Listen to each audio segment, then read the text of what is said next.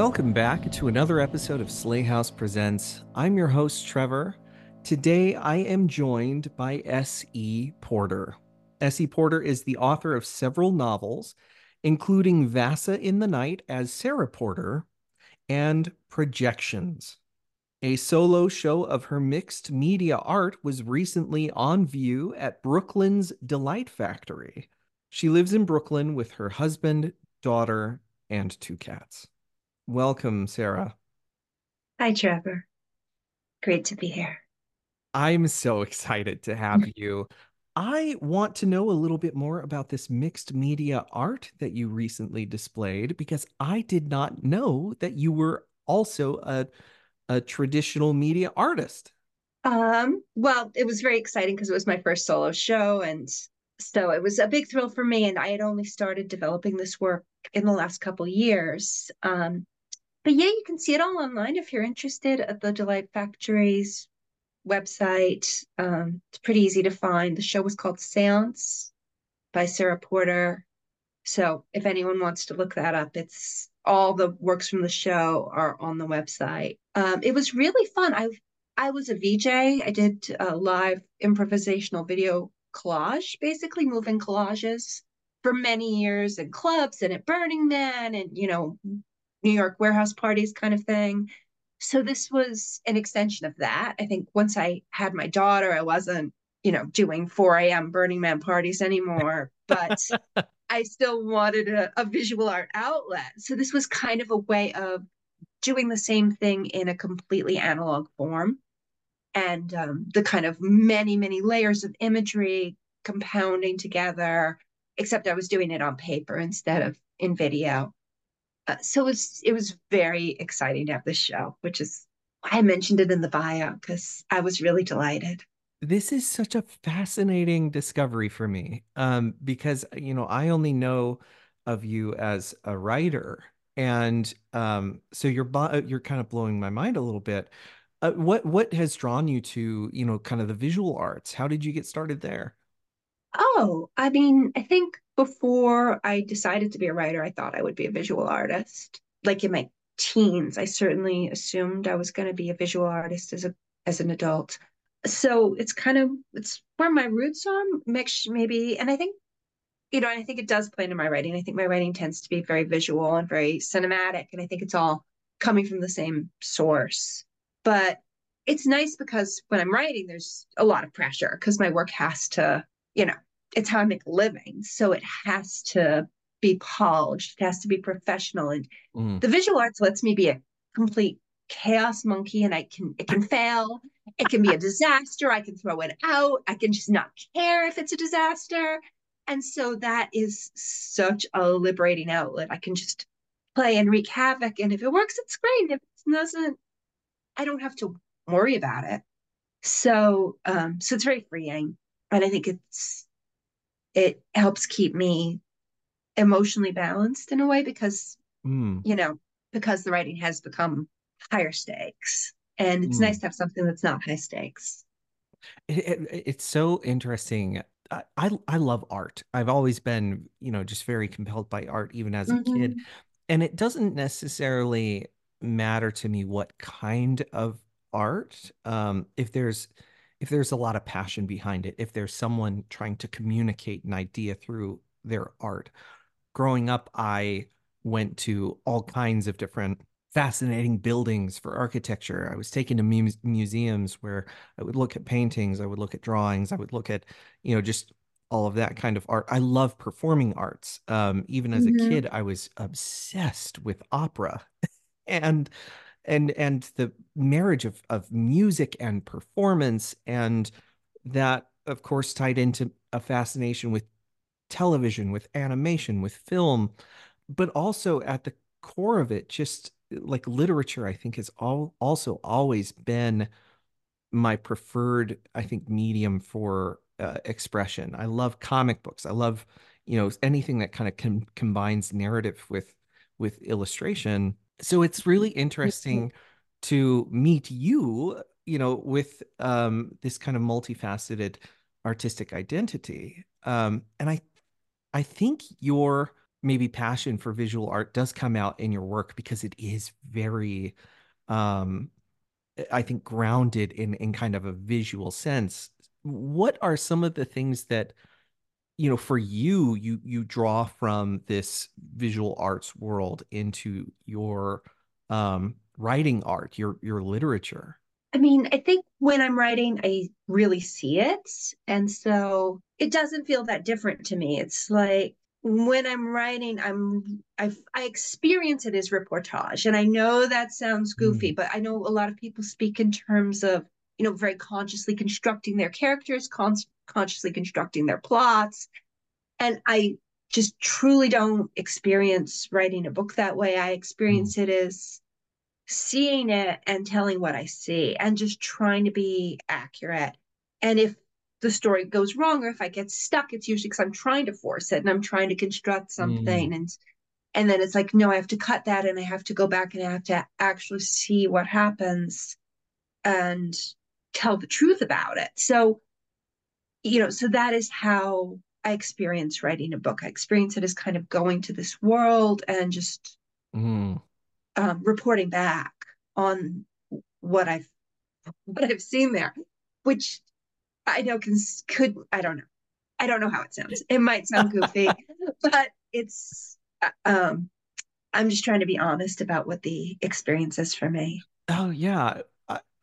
See, I love this too because I'm a very visual reader. Mm-hmm. I go through a process of actively constructing, kind of like the film or of the mind, um, to visualize a sense of space, a sense of character, a sense of, interaction. And I feel like projections does that incredibly well from both a structural standpoint, but also from, just the dynamic of storytelling. I this book is kind of broken up into little sections that almost act like vignettes. Like if you took a big film reel and just kind of like chopped certain sections up and put it together, and it felt really natural to me anyway as a reader that the story would be told in the way that it is. And I see that visual element kind of playing into the scene making that you do as you construct the story. Mm. It's interesting because you're actually picking up on how this story was written, um, which is that the original story was the Angus story, and Hmm. Catherine wasn't even a narrator, and it was in 90,000 words. Now it's been cut. That his strand of the story has been cut to about 40 or Wow. Yeah. 40,000 words. So yeah, I cut something like 50,000 words out of that. And then the other two strands were also written basically as separate narratives, and then the whole thing was stitched together. So so yeah, you're picking up on the sort of, and my editor actually used the word vignettes Yes. as Yeah. that you just used.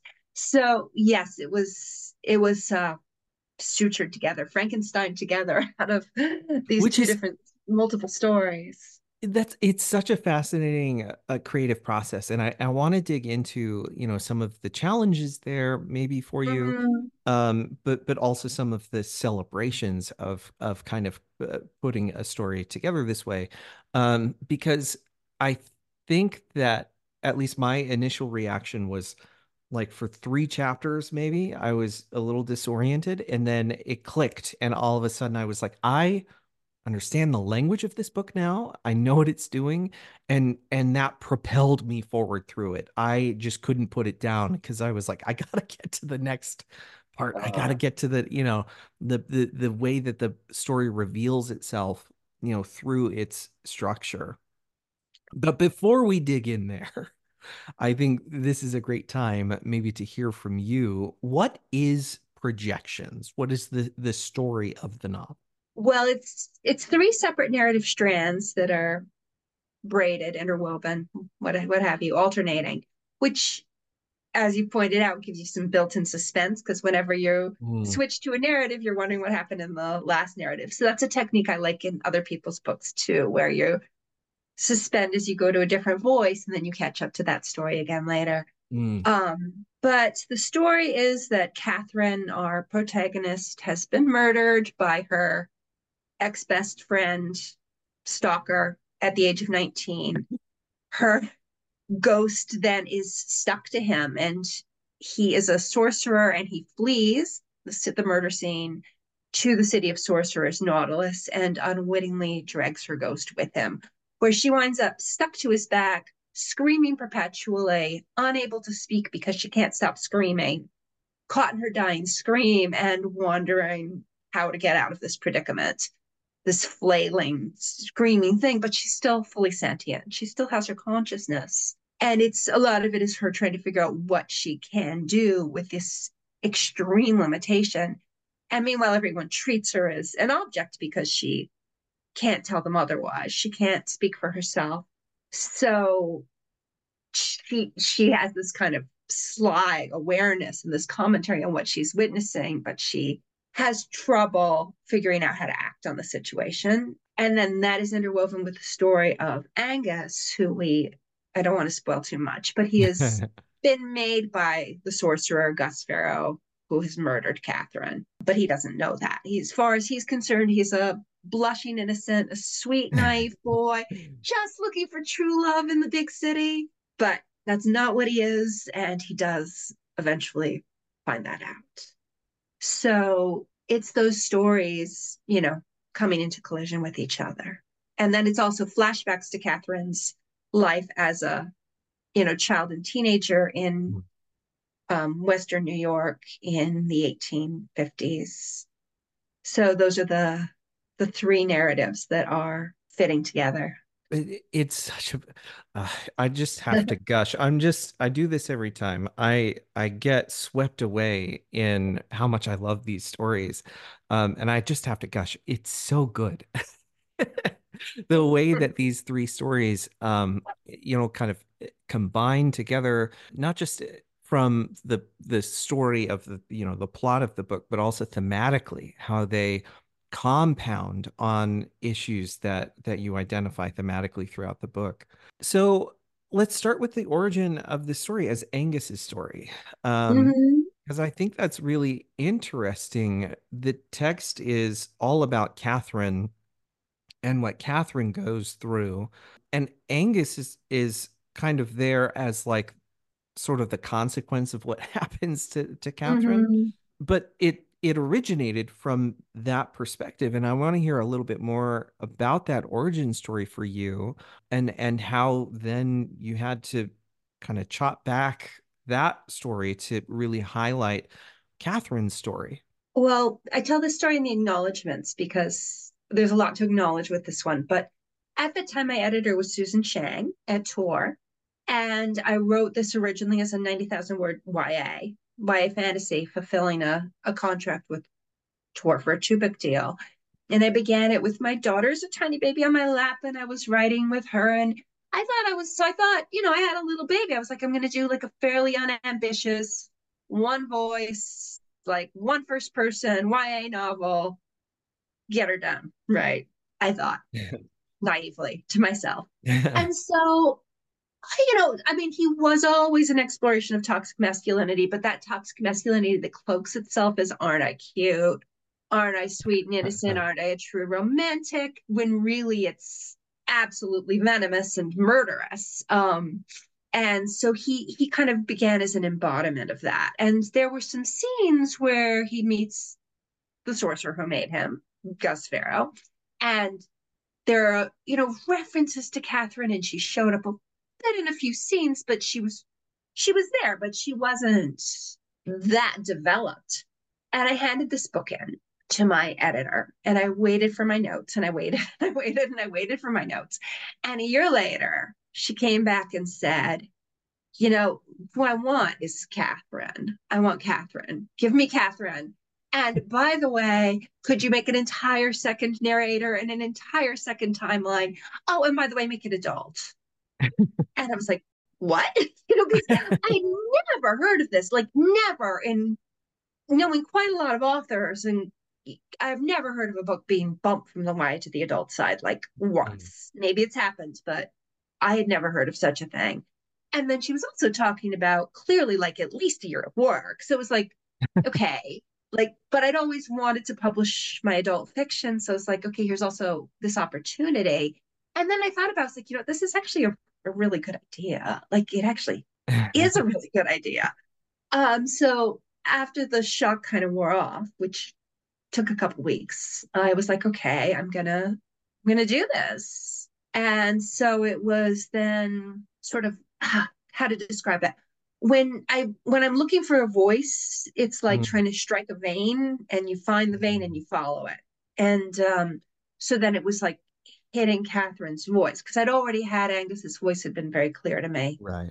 And then yeah, it was like finding her voice and trying to sort of feel for it and feel where it would go. But she came pretty quickly, and so then it became telling her story. And I, Mm. then handed in this lumbering behemoth of a book. It was like 190,000 words or something. It was just, and Susan said, "This is great. Can you cut 50,000 words? But also add 20,000 more words of the historical sections of when Mm. Catherine's young." And I was like, "So really cut 70,000 words." Well, and I was like, "Okay, I can do this." And then she quit for very valid reasons, but it Mm. was a shock. So that's how this came into being. And this book has been through 3 editors, 4 release dates. It's, years Mm. of going back and forth and years of different iterations. But here it is, Yeah. it's out. So Oh my we're gosh. about to be out. And it's incredible. So you talk about finding Catherine's voice, and I Mm-hmm. want to know, where did Catherine's voice come from? Because I think that this book, if anything struck me the loudest, it is Catherine's primal scream through Mm-hmm. the entire book. Her voice is so distinctive, and I think that it's a very powerful voice. So I want to know, how did that come about? Where did you find it? This is one of those kind of unanswerable questions. Mm, I can tell you that writing different first person voices is my favorite thing to do as a writer. I just love it. I love that feeling where you find like a single sentence and you feel the whole character implied hmm. by that sentence, and then you just catch it and you follow it. And so once I hear the character, I can just keep following it. And the character is to me implicit in the voice. Mm-hmm. So but where it comes from, like, I don't know. The the great I mean, that's the great totally, beyond. Yeah, yeah, it came that's totally from, fair. so yeah, but I did get the sense of her and sort of feel like I was hearing her as I felt like I was hearing Angus. And probably in those opening lines, I Mm. was like, okay, here she is. And then I could just keep going. It felt to me as if Catherine stepped directly out of a 19th century novel, and spoke with a fluency, I think, with Mm-hmm. the issues of her time, but also the language, the linguistic structure of her time. Because I think there is a, forgive me, I think there's a texture to the language of a novel that was written in the 19th century. And that texture is so hard to translate to a 20th or 21st century reader, because our vernacular is just not structured the same way. It's Not not, theirs. we don't speak in that same voice in fiction. And so to pick up a book that felt to me like it was speaking with a 21st century understanding of feminism in a 19th century voice, like it was a creative lightning bolt, like I was just Oh, struck immediately by it. Did you have to do like a lot of research in constructing that language? I've read a lot of 19th century fiction, and I actually have an unpublished book with an 1816 narrator. So Oh. I'm pretty comfortable in in the 19th century, but I did do a lot of historical research for this book for sure, because there are all these sections Mm. in Western New York in the middle of the 19th century, which turns out to have been an amazing time and place. And completely fascinating things were going on. So, Mm, people talk about the Victorians with a lot of untrue assumptions. And mm, really, it was a ferment of, social justice movements and the, the spiritualists. I have actually an essay coming out on Friday about this, but like the spiritualists were affirming trans identities in 1857 or something. Like wow. yeah, they there was all this stuff going on. It was, the abolitionists and the spiritualists and the universalists overturning these Calvinist doctrines that said babies were damned to hell. And, it was this Mm, absolutely volatile time where so many things were being thrown up in the air. And Western New York, where Catherine is, was like the epicenter. It's where spiritualism started. It's mm, where it was it was where the first women's rights conferences were. It was like the absolute epicenter of all these movements that were mm, all going on at the same time. So once I started researching, I was like, wow, like I kind of stumbled into it. But then mm. I started discovering what an incredible time and place I'd stumbled into. And I- especially the history of spiritualism is just jaw dropping. It's really incredible. So I put some of that into the book because I think the spiritualists are treated pretty unfairly in pop culture mm, and the collective imagination and collective memory. So I wanted to give them a little bit, like the scene with Nora Downs, the trance speaker was very deliberate because I've never seen the trance speakers in a work of fiction or a movie. It's always, yeah. the con artist medium and faking phenomena to seance, but that's not all the spiritualists were. And there were these trance speakers who traveled the country basically like preaching human rights in Hmm. very 19th century terms, but very 21st century ideas, in a way that is pretty startling. Like they were actually intersectional in a way that I don't think I had never given the Victorians credit for being intersectional. They were really intersectional. They were really speaking about, the individual conscience being Mm, everything. And so, to them, it was blasphemous. For instance, slavery wasn't just wrong, it was blasphemous because no human being had the right to tell another human being what to do, because mm, every human being was a direct expression of the divine.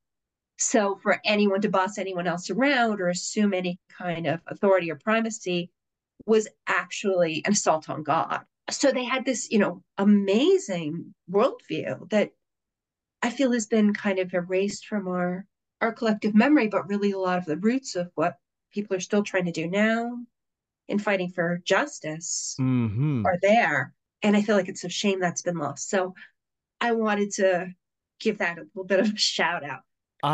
I'm so glad that you bring all of this up because to be totally honest, I had not known, and I still don't know very much Mm-hmm. about the spiritualists. And I kind of do want to ask you just a little bit to help describe this movement to my Okay, listeners who may not be as aware. of Um, course. but I certainly did not know as much of what you're talking about. I know a lot more about suffrage and some of that movement Mm-hmm. through a lot of my grad studies. I was very much interested in modernist literature when I was Mm-hmm. doing a lot of my PhD coursework, and a lot of the research that I did for my dissertation was specifically about Wonder Woman and Okay. the symbolism of Wonder Woman as specifically a suffrage character. Mm-hmm. So I know more about that component, and the trance speaker that you're talking about shows up. There's a very specific vignette in the book where Catherine visits one of these speakers as she kind of delivers this lecture, which was absolutely fascinating. I've heard accounts of that in a lot of my research, but this is still very new to me.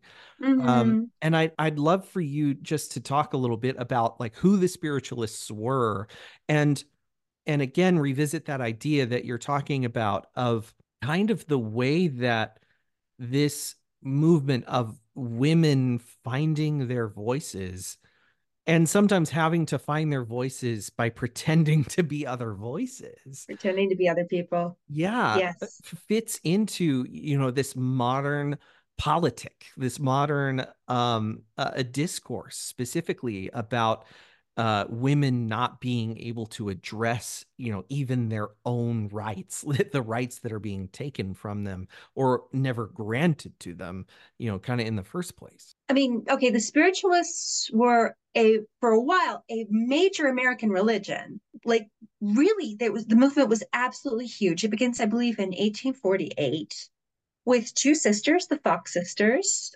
Katie and Margaret, who claim as young teenage girls, maybe they're 13 and 17, 12 and 16, something like that. They claim that a murdered peddler has been buried in their house and that his ghost is communicating with them via raps on the wall. And a lot of people hear this and a lot of people get freaked out, hear this rapping. Now, the Fox sisters are complicated characters because they later, 40 years later, said the whole thing had been fraudulent. A Mm, year after that, they recanted that and said, no, we were just, under pressure. mm. So the stories around them are bizarre, especially Katie Fox. And there's a very interesting biography called Talking to the Dead by Barbara Weisberg.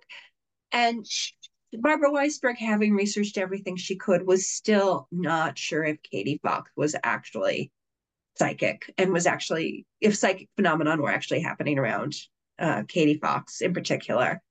The stories are very, very strange. Also, complicating things is that years later, they found a skeleton the exact right age to belong to that murdered peddler Oh, in the wow. basement of that farmhouse. So, you know, it's Fascinating. very inconclusive.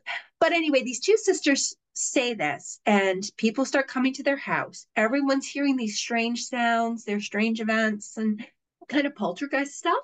And soon this becomes a movement where people are looking for ways to communicate with the dead.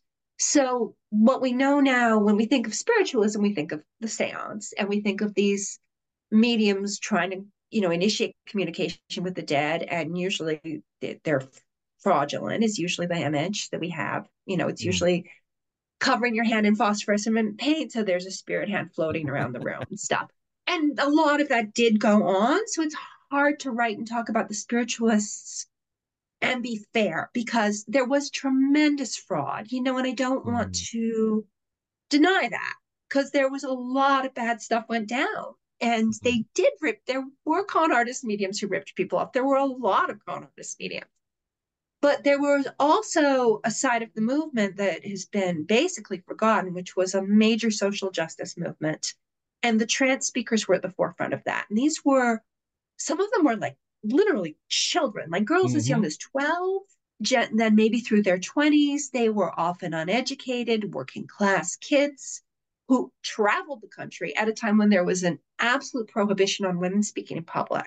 Mm. And they would get up on stage, be given the subject of their talks when they arrived at the hall, and according to witnesses, speak with the eloquence of angels, Mm. generally on subjects, of human rights. So they were speaking against slavery. They were speaking for women's rights. They were more radically feminist than the suffragists. Like they were actually Mhm. demanding the right to voluntary motherhood, which I think is still relevant today. They were making demands for genuine human equality in a way that was completely unprecedented. And people actually listened to them because no one would have listened to 12, 13, 18-year-old girls. But because Mm. they said, well, the spirits are speaking through us, they used that borrowed authority to get people to listen. And, they packed halls across the country. They were a phenomenon. Some of them were quite famous, were celebrities of their era. Cora Hatch, who Nora Downs in the book is somewhat based on, was a major celebrity of her time. Mm. So they were really doing amazing things. And, a lot of abolitionists were spiritualists. There's a lot of overlap between the movements. It's really a fascinating history. So I tried where the spiritualists are portrayed in the book, I tried to do them some justice by including both that side with the trance speaker who comes and speaks up for human rights, but then there's also a seance where things go horribly wrong.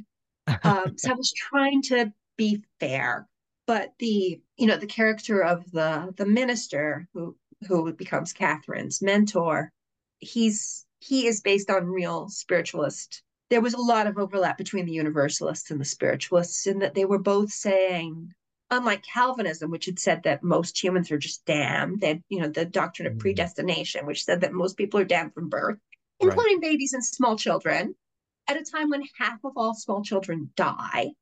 They were telling everyone that these babies were damned to hell and these little kids were Mm, damned to hell.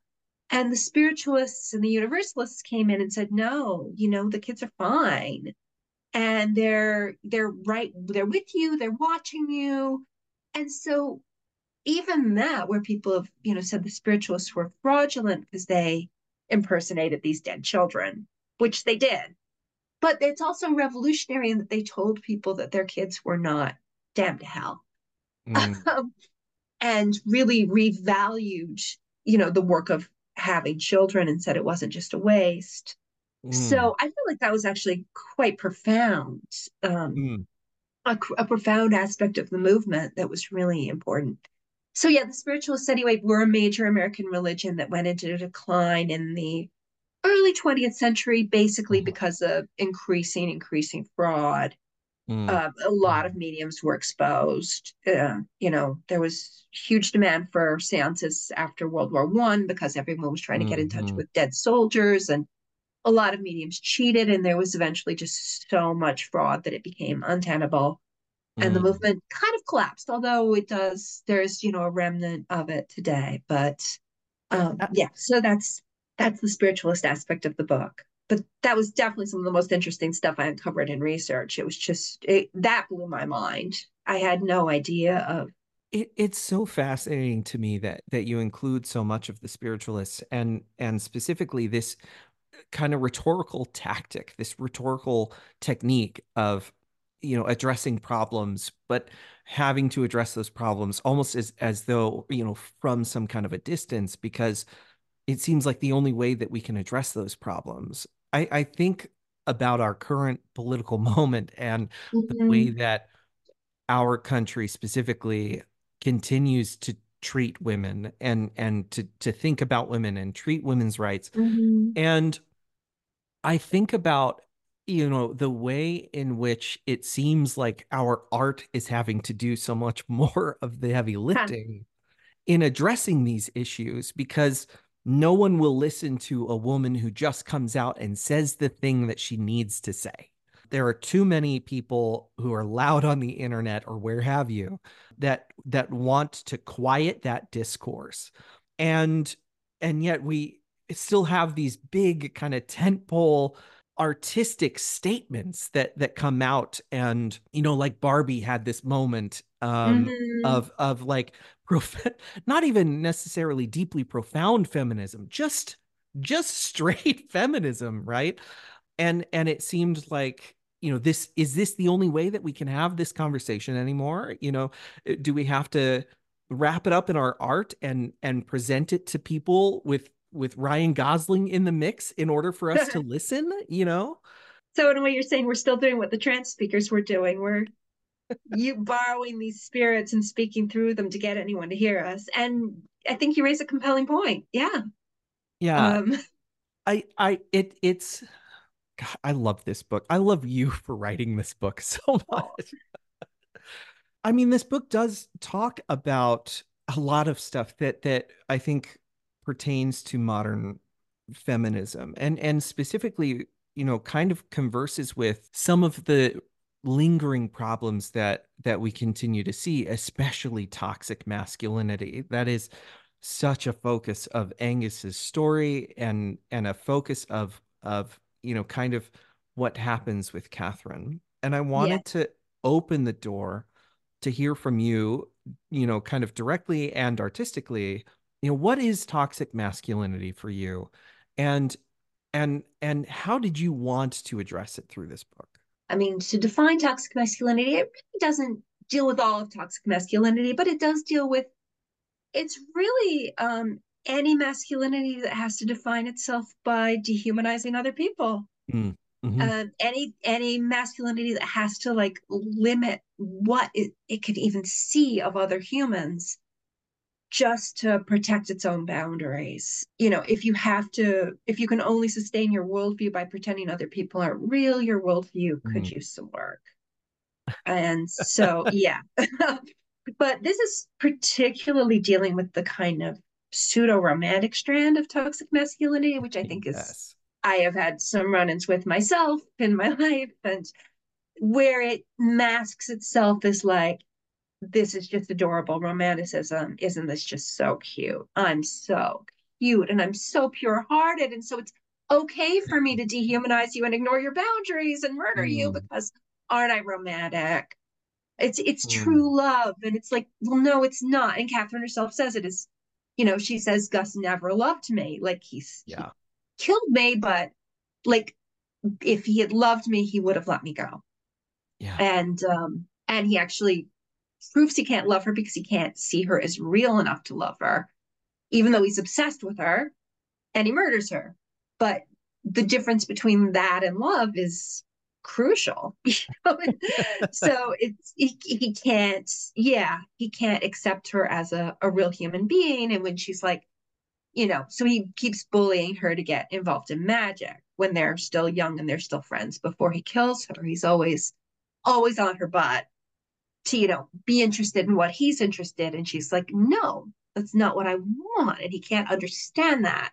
And he Mm. can't even hear it. He can't accept that she has other ideas, other interests, a whole other self that doesn't revolve around what he wants it to revolve around.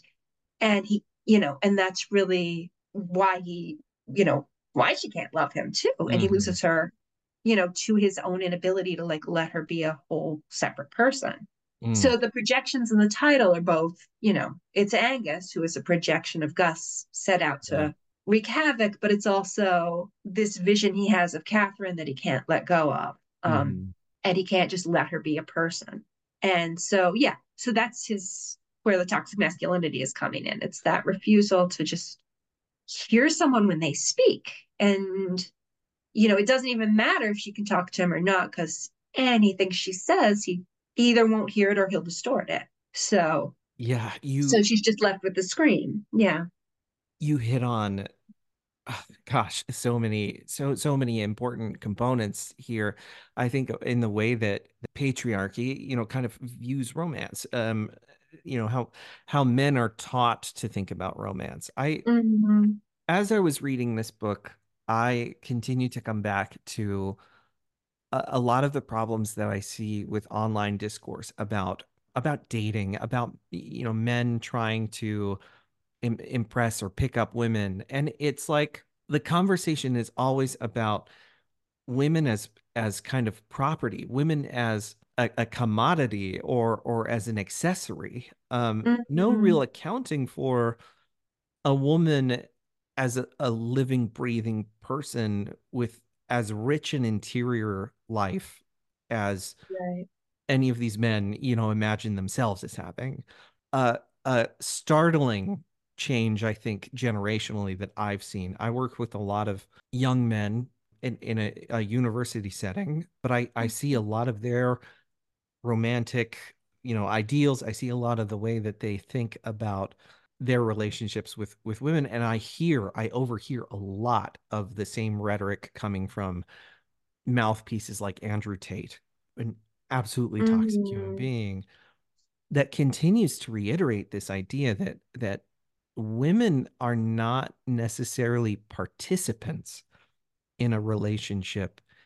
It it's more like men are and especially young men are being taught to see them as a fulfillment of their masculine identity, a fulfillment of Mm-hmm. their, very maleness, if you will.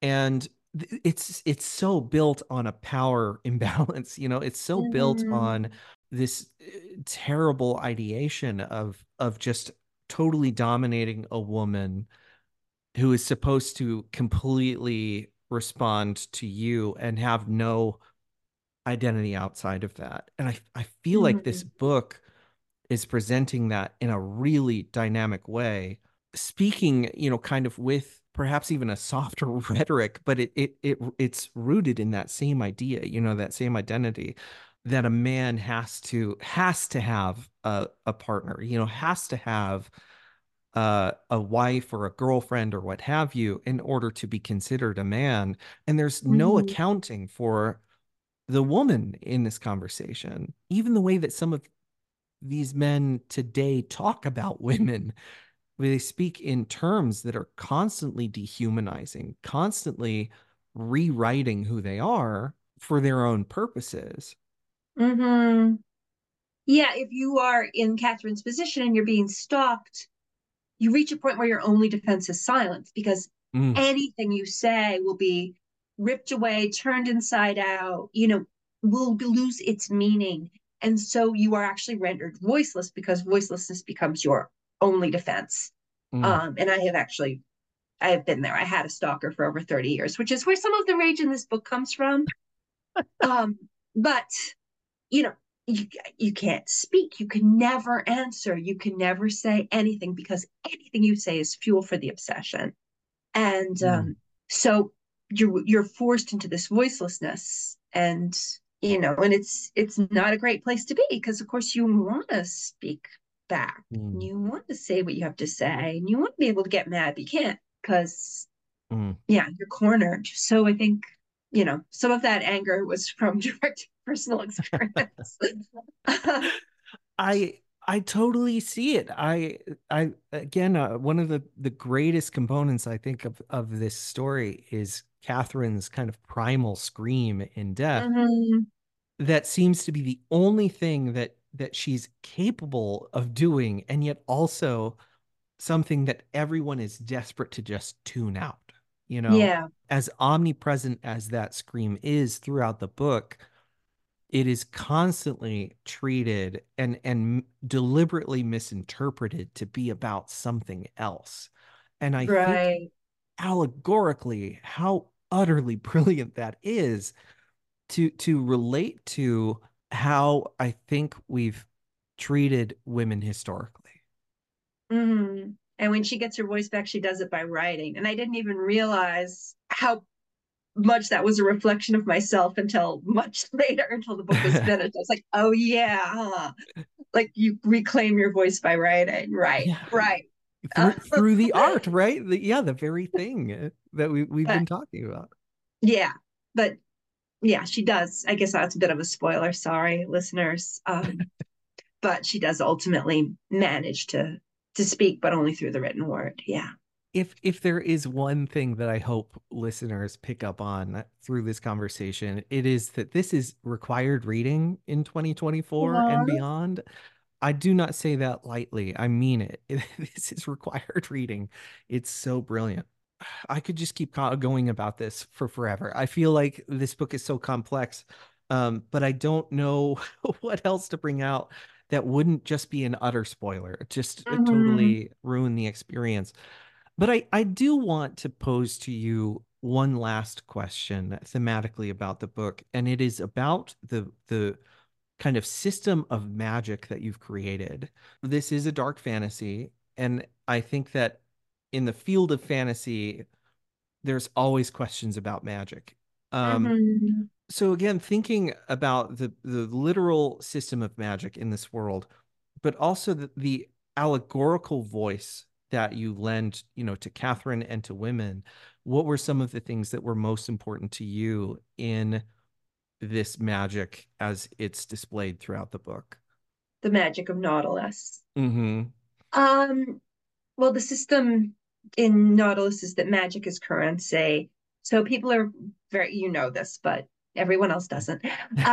So most sorcerers are very specialized. It's not like anyone can just do anything. So you buy the magic you can't perform yourself. So people have generate magic with their thoughts, generate magic with their minds, but whatever you don't know how to make yourself, you can get someone else to do for you.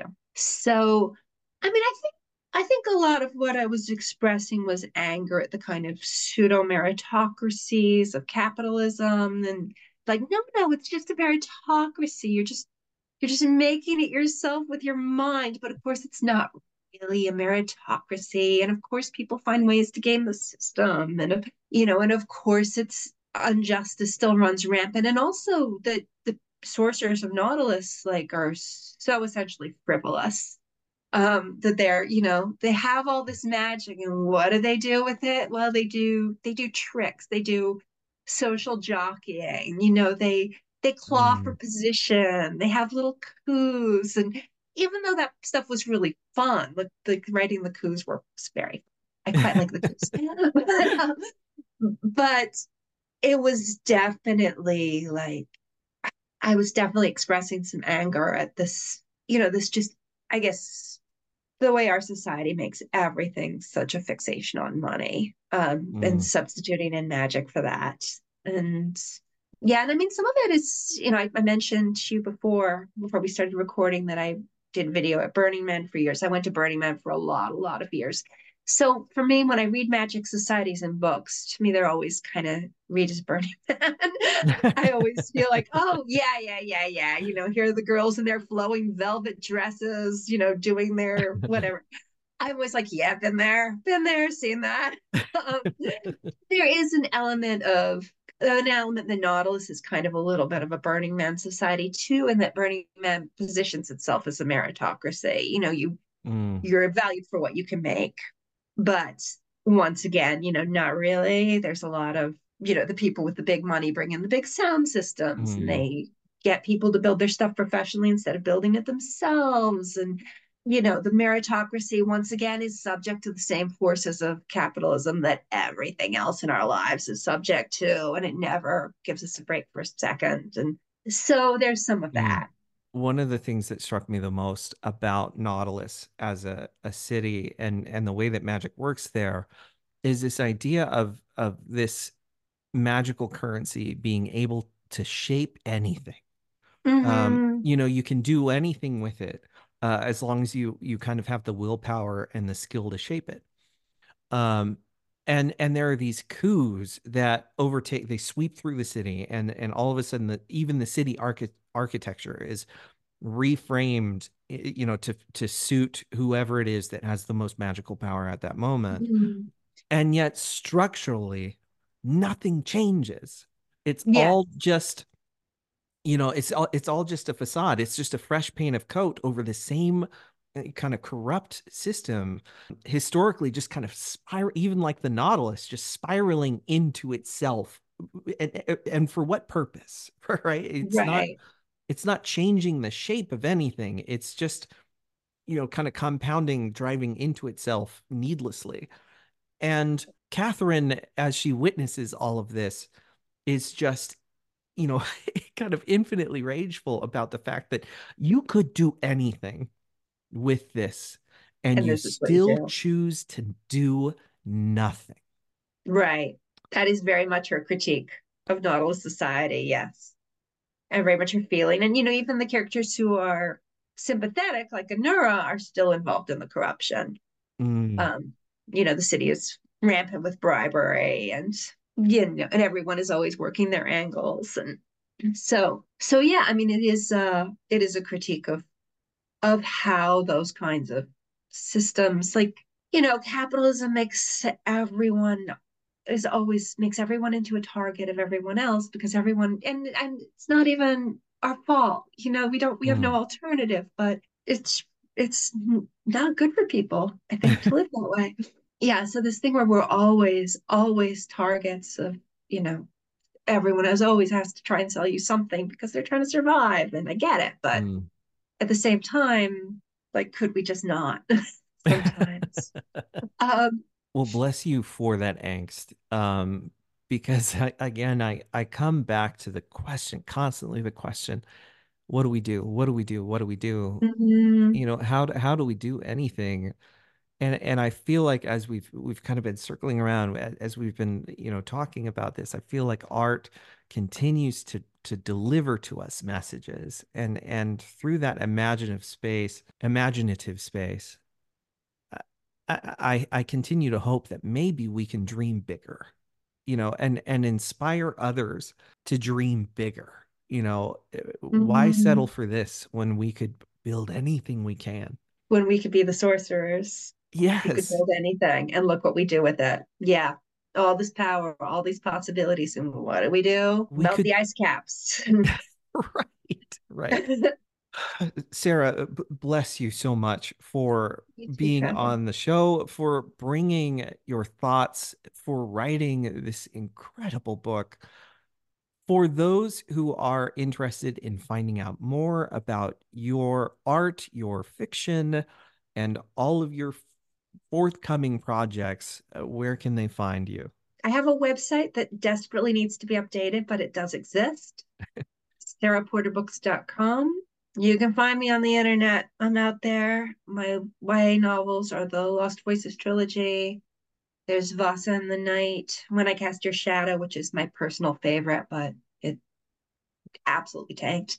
And Never Contented Things. There's also a middle grade called Tentacle and Wing. And then this is my adult debut, Projections, as S.E. Porter. And Sarah Porter Books, I think on Twitter, Book or Books. One of them, there wasn't room for the S. On Instagram. Well, thank you so much for your time today. This has just been a delight for me. I genuinely appreciate you coming on the show. Oh, it was my pleasure, Trevor. It was great to meet you. Delightful to meet you, in fact.